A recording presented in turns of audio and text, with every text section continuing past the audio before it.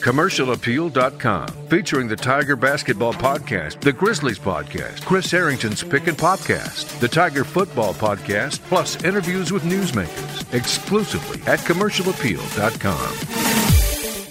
The following is a CA original. Really plays with our football team. Gets to the outside, gets inside the 5. He gallops into the end zone. Touchdown, Tigers. Really capitalized on a lot of opportunities throughout the game, having 4 takeaways. Picked off at the 30, down the right sideline to the 20, to the 10. It's a pick six. Challenge them about coming out and playing a complete game. And he's got it for a touchdown, and it's 41-3. That's his first rushing touchdown. This is the Tiger Football Podcast with Tom Schad, Geoff Calkins, and Phil Stukenborg. All right, what's up, y'all? Football is back this week, Thursday, the first practice session of spring ball at the University of Memphis. So we are back as well. Geoff Calkins, Phil Stukenborg, alongside us in the studio today. I don't know if I would characterize it as a busy offseason, but there have been some newsworthy things that have come out, and we haven't kind of dug into all of them. We had a podcast, I think, after signing day where we really just honed in on the recruiting class and what had happened there. But some other things, that have happened over the past couple months in the world of Memphis football. You had Chip Long, offensive coordinator, leaving for Notre Dame. Darryl Dickey and Kenny Dillingham promoted from within to kind of fill that spot. The recruiting class obviously was the big one of the top. I think they finished number 2, at least according to 247, in terms of group of 5 schools in the recruiting rankings.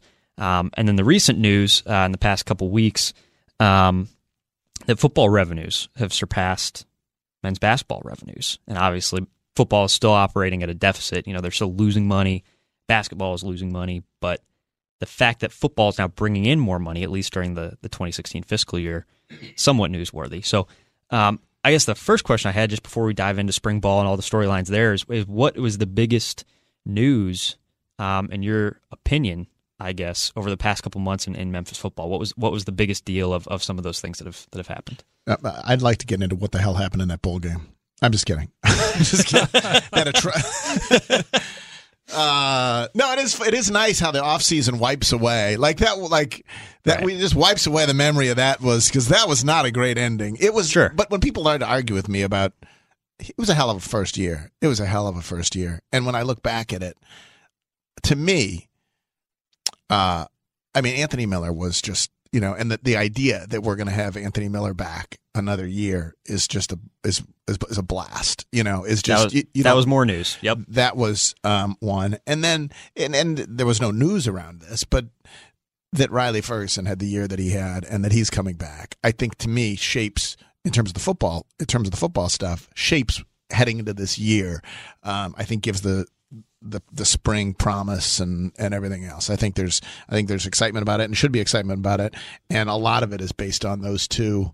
Anthony Miller is a star, and Riley Ferguson, could well be a star. And I don't know if the schedule also come out since then. The schedule came out since then. Yeah, to me, the idea that UCLA, and we knew UCLA was going to be coming, right? But you could have 2 of the top quarterbacks in the country playing at the Liberty Bowl. UCLA's may be the number 1 pick, not probably the number 1 pick, but it could be a top 10 pick in the draft. Sure. And Riley Ferguson. And so to me, what's always interesting is that how much people now look forward to Memphis football, and the extent to which that has changed, and the extent to which we're having this podcast on this week, and and some of that is a reflection of the misery of basketball. Right. But I think some of it, even if basketball were cranking along, it's a revelation that Memphis football means as much, and is that people are excited about it and everything else. And so we can talk about what that means in terms of the budget and indoor practice facility, and get into all these other things. But I am always struck by just the continuing level of enthusiasm. I don't know that that's news, but that's what strikes me about Memphis football. Phil? Yeah, the enthusiasm was there when even when they were struggling, but to see it at this level. And I'll go back to we've talked about the construction of Tiger Lane and kind of how that added to the whole atmosphere of Tiger football, and then to see the success they've had over the last few years, from what Paxton Lynch has done to moving into this group with Norvell and Riley Ferguson. But going back to your revelation with the numbers on football, Tiger football, I mean, that was a remarkable kind of change of pace, because there were days back, I think 10, 15 years ago where the basketball program was basically finishing $2 million in the black and covering football's deficit back then. So as recently as 5 years ago. So I basically got the reports that Memphis sent the NCAA over the past 5 years. As recently as 5 years ago, the basketball program was pulling in 1.8 or 1.5 million or something in that range in the black. Yeah, making money, and now they're $5 million. Well, it's been a good news, bad news. The fact that football makes more than basketball is bad news. I mean, it's great for football, but it's bad news, and it's reflective of what's happened in the basketball program, which is a podcast for another day. It is, to me, it's amazing. Well, first of all, we know that the year that you wrote about was a year ago, was not last year's season. It was the previous season, because the fiscal year trails, right? Right. So right. We know that revenues, because David Retta said so, and in a Q&A with me, were down a little bit from that last year, largely because there was no Ole Miss game and there was no Navy game last year, with both of which drew big crowds. This year, Navy's here, right? Navy is here, and UCLA is here, and so that should be back. To me, it's also striking. So all great news. All that stuff's great news. They're still losing, what, $8 million? Yeah. It is interesting, isn't it, that there is no way out of losing money for football unless, and we don't even really talk about this anymore, the magical get into a Power 5 conference. Otherwise, that is is that a permanent state of affairs, that you will lose money on football, and significant money on football, unless that miraculous thing that probably won't happen happens? Well, the caveat to that, I would say yes. The caveat is if you're able to bring in more money through a new TV deal. I mean, that's what's really hindering. You look at all these schools, SEC, their media payout is what, 40 million now. Yeah. That covers your football, because the cost of running a football program, I mean, is exorbitant, but it's pretty much the same across the board. You have to buy the helmets, you have to pay for travel, everything. You got to pay scholarships for everybody. You got to pay for scholarships, right? Right. And so that the cost there at an Alabama versus a Memphis is not extraordinarily different. The difference is in how much money you're bringing in, primarily through contributions and donations and all that stuff, but primarily through a TV deal. So even if you were to, having looked at the numbers, even if you were, the AAC to double, say what they're making, I think their payout for last fiscal year was like $3 million or something. Even if you were able to get $6 million per school, I mean, that makes such a huge difference across. Which is what they're doing now. They're starting to renegotiate that television contract. And then long term, you can look at a situation where, who knows, it may just, the way that games are consumed will change. It may not always be television contract.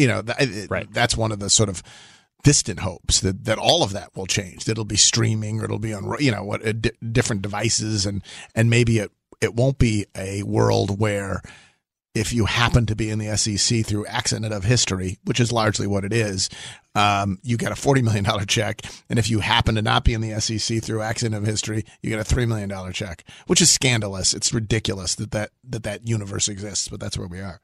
Yeah. And it's tough, again, looking at the numbers, to see new revenue channels for especially the football program. I mean, when you look at 2015 and the ticket revenues and the crowds that they were able to draw, and the donations that they were able to bring in, everything's pretty much tapped out. I mean, you can try to get some more donations. You can try to. Well, they've changed the pricing structure. Right. What did we think of that? What do we think of? I mean, It's the right time. I mean, if you're going to do something, and they tried it years ago. You remember the travesty of several years ago? Right. It was during the seat Porter licenses era. or something. During the Porter era. During the Larry Porter era. So this is obviously RC rolled out the old seat licenses for the Larry Porter football. Holy cow.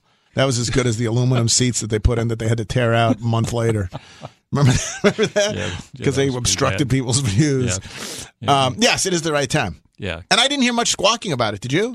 I was actually really surprised. I thought there was going to be quite a bit more squawking. But as long as the most popular fan response that I got is, if the product's good, I'll pay for it.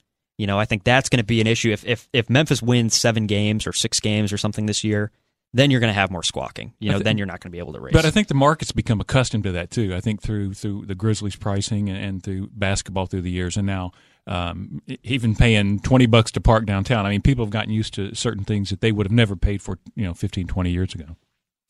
The one thing that I wanted to talk, kind of shifting gears, that happened this offseason was being able to retain coaches. And I don't think we've talked about this in a podcast setting, but David Johnson, was pursued by LSU. They needed a wide receivers coach. They pursued him, turned him down. A couple other assistants, Ryan Silverfield and Marcus Woodson, were pursued by SEC schools. Didn't work out. We don't know the specifics of how much money was offered or if an offer was made, but it is kind of a new era where Mike Norvell has this big year, and he does lose his offensive coordinator to Notre Dame, but he's able to retain most of his staff. And I think that's one of the biggest challenges when you're a young coach is keeping, if you find finding a good staff, and then B, retaining a good staff. And I don't think that we've talked, or fans are really talking a lot about the fact that the coaching staff is mostly intact, but I do think that's a huge storyline. And the fact that, they promoted from within, that Kenny Dillingham now has more responsibility, that Daryl Dickey is now going to be, calling the plays, but there's a lot of continuity there. And I think that's something that, across college football, there's so much turnover and so much job hopping. Being able to keep a staff that, for Mike Norvell, that he's comfortable with and confident in, I think is huge. And I think it speaks to Mike Norvell and kind of the confidence that those assistants have in him and where he's going. That's where I was going with it. The same thing happened with Justin Fuente. I think that staff recognized that they had someone that was going to be a star in the business. So they said, you know what, I can leave and go here, or I can stay with this guy who's going to get some job that's going to, he'll be there for 4 or 5 years, like Justin will be at Virginia Tech, if not longer. Right. Well, no, that's exactly it. It's sort of an ominous, it's the good part and the bad part of it. The good part is, let's be honest, Mike Norvell is a dynamic personality who you can imagine people would be drawn to, both recruits, staff, whatever. Like when I went to, and I don't know if they're going to do it again. If they do, you all should go this summer when they do it. When they do they invite. I think they had a women's. Oh, they've had them. The women's, yeah. And it was just like the staff meet where they're showing film and they're serving wine and whatever else. Like it is a lively, engaged, funny group of people who you can sort of fit that Mike Norvell, aggressive group. And so I think he is a little bit of a Pied Piper for that kind of coach who, but then you're exactly right. The reason you don't leave is you make an analysis at the beginning of the year.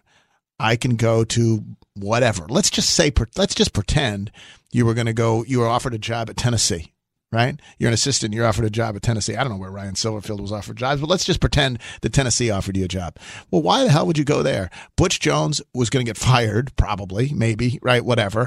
And then, meanwhile, Mike Norvell likely, or at least possibility, certainly in the next 2 years, he's going to get some big gig somewhere where your wide receiver position or your offensive line position is going to pay you $600,000, right. And then you're trying to go back and join him, and you've just gotten fired at Tennessee. Stay with the rocket ship that is, just preparing to launch. Why would you get off? And I think that's what you're seeing here.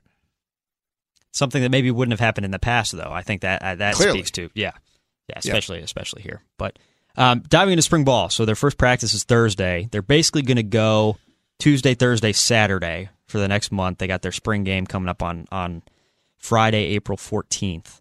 I came up with some storylines on commercialappeal.com on Monday.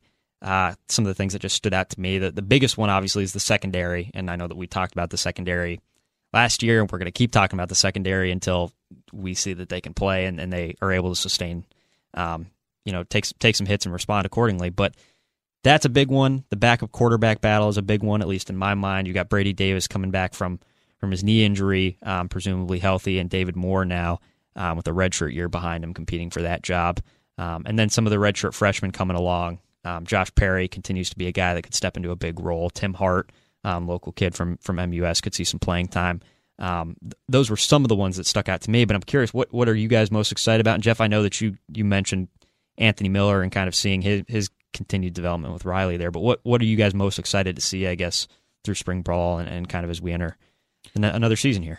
Well, the backup quarterback battle is always one that's fun, especially during the spring. I mean, I've seen it through the years. I want to think Fuente's first year, it was we saw Jacob Karam kind of coming of age and taking over for a left-handed quarterback from Arkansas, and so what happened there is you saw this guy kind of take command of the team with a backup. I think this will be interesting because and David Moore is a Norvell recruit. Right. And you got Brady Davis, who was part of Fuente's regime. And just to see how those two kind of battle it out here behind Riley Ferguson. I think I'll be interested in that. I guess I just assume David Moore is going to end up winning that job because he's mobile and but I'll be interested because part of the deal there is as Tom pointed out in the piece that he wrote, it's not just who's going to be the backup. It's who's going to emerge as the ultimate starter. And is either of them capable? Let's be honest. We don't know yet. Is either of them capable of being the starter? Once Riley moves on, and so that's an interesting question. I'm very interested in. We can talk about the defense in a second. I'm very interested in whether Jackson Dillon will be back. Do we know? I mean, I loved Jackson Dillon. I loved him as a player. Yeah. Because he was just this sort of unruly force, right? And then I loved him off the field because he was just this unruly force. Right? And so I guess I assumed his role had been reduced anyway. It felt like he wasn't, I don't know how much of that was injury related. He had a little bit of a loose cannon, which I think coaches can like with the quote about Ole Miss. But I personally root for Jackson Dillon. So I would love it if Jackson Dillon would be back healthy and impactful. Sam Kraft is another one. Mm-hmm. And to me, the interesting question there is what's going to happen in the backfield. Like, where are the carries going to go? They have a lot of weapons. I would like to see more of Tony Pollard this year. I mean, he's just like that guy every time the ball was in his hands. We know about the kickoff stuff, but just so explosive. So the way that they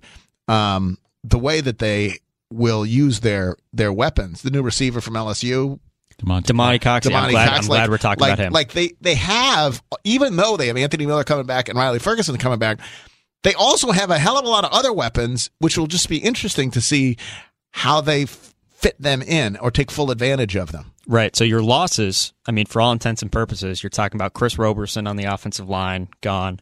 Daniel Montiel, which could prove to be he was terrific in his first year as a starter last year. And then Daniel Hurd, who was your third or fourth wide receiver. I mean, pretty much everybody else besides those three is coming back that played a significant role. So it is going to be interesting, and it's going to be interesting to see how they, especially in the backfield, how they kind of all jockey for carries, because we haven't even talked about Darrell Henderson, who's arguably one of their biggest big play threats. Dorland Dorcius is entering his last year of eligibility, and has obviously grown over his time here. So all of that is going to be really interesting. I did want to go back and talk about Damani Coxey because I've been trying to mention him as much as I could, but he was a guy that came in really late last year and was an LSU signee, had some academic issues, and was an academic redshirt this past year. But he's a guy that fans are really going to be excited about, I think, and the kind of receiver that Memphis hasn't seen in a while. The kind of 6'3", 180, 185, super athletic. And I don't know where he's going to fit or if he could fit, but from what I saw in practice last fall, I mean, he's definitely a guy that Memphis fans are going to get to know and get to know pretty quickly. To me, the other part of this, it's not nearly as glamorous, is, let's be honest, going back to that bowl game and going back to all last year, mm-hmm. They weren't very good up front on either side of the ball. Oh, honestly, like that to me and in retrospect, when you saw how they were manhandled in the bowl game, it made me think, my God, how did they win as many games as they did? And it really goes back to Riley Ferguson and Anthony Miller and like what the big plays they were able to accomplish. Because Riley Ferguson was running for his life half the time. They couldn't always run the ball effectively. And defensively, they just got run over half the time. And so I'll be interested to see, is there a reason for optimism, Tom, that on either side of the line, that they will be significantly better than last year? The offensive line, we're going to have to wait until the fall because they're going to have a couple guys coming in the fall that could help them. Obviously Obina Easy, who might take a little bit of time to develop, but the other high school kid coming in, Mikhail Hill, could come in and play right away. Tanis Joseph, a JUCO kid who they really like. So the offensive line, we're going to have to wait and see. The defensive line, I mean, who knows? And that's kind of, if you're talking about areas of concern, it's the secondary and it's the defensive line, because the defensive line is pretty much returning. I mean, you lose Latarius Brady and Donald Pennington, but other than that, you have basically the same group of guys, and they haven't shown a lot of growth over the past couple of years. Ernest Suttles, Christian Johnson, guys like that have been steady players, but they haven't been as disruptive as they need to be on the defensive side of the ball, and they haven't made a lot of big additions there. They're bringing in Desmond Hawkins, who's a JUCO guy, a local kid, and then you've got guys like John Tate, who's going to be a redshirt freshman, who's a really highly rated recruit, but might need a little bit more time to get up to speed. So that's, if you're talking about areas of concern, I don't know. I mean, it'll be interesting to see in spring if they look worlds better than they did last year. But that's one of those situations. The offensive line, you have some new guys coming in that could maybe spark it. Defensive line, you don't have as many new pieces that could come in and make an impact, and so it's just going to be those guys needing to develop, and that is a big thing, especially when you're talking about the secondary too. I mean, the secondary and the pass rush. But at least with the secondary, like, first of all, let's not overstate it. The defense wasn't great, period, last year. No. You're not replacing an all world. I mean, Arthur Mollett has been invited to the combine. He's a good player, whatever else. But probably, I don't know. I hope he gets drafted, but it seems unlikely to get drafted with the right. 40 that he ran. At least there you've got names, right? I mean, we know Jonathan Cook is really good. Right. And then you've got the two junior college kids from Oklahoma who are going to be coming in. It feels like at least there's things, I obviously haven't seen these kids play, but at least there's hope. Like there's people who I can tie if these new guys are good, the secondary could conceivably be better. Whereas it's harder for me to talk myself into that. I think about John Tate and he's sort of my hope for the defensive line, but there's a chance the secondary could be good, right? There's a chance. It's going to be interesting to see how they kind of gel together, because that was the one thing that you saw from 15 to 16. I mean, you were right. The defense was not very good last year, okay? But the secondary looked way more cohesive. There were way fewer blown coverages. I mean, in 2015, they looked like a group that was playing together for the first time and just had no idea where everybody else was going to be.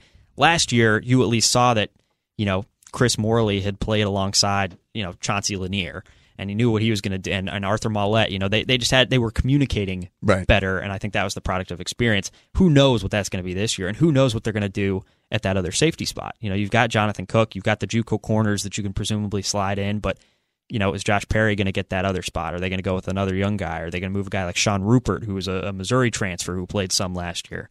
Is he going to win that spot? And then what are you going to do in the reserves? And that's one of the other things. We talk about Arthur Mollett, but they had Chauncey Lanier, Jamal Pardner, who was a grad transfer, and then Dontrell Nelson. They had experience kind of across the board, and they don't have any of that this year. So you're pressing some young guys into service here pretty early, and it's just going to be interesting to see how it plays out. There's more hope, sure, but also uncertainty. And you're going to have to stitch it together mighty quick, right? And there's a kicker to be replaced.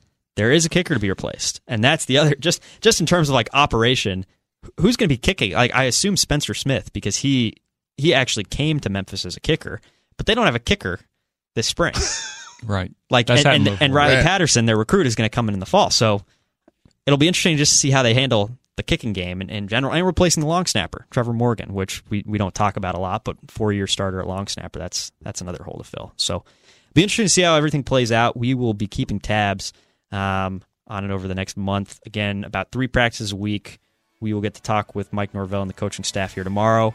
Spring ball officially starts on Thursday, and we'll be back in studio for a podcast next Monday. Thanks as always for listening. We will talk to you later.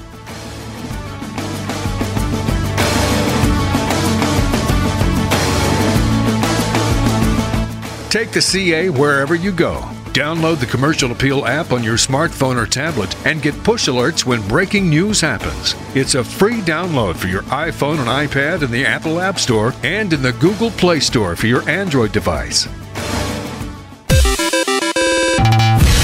This is the Commercial Appeal.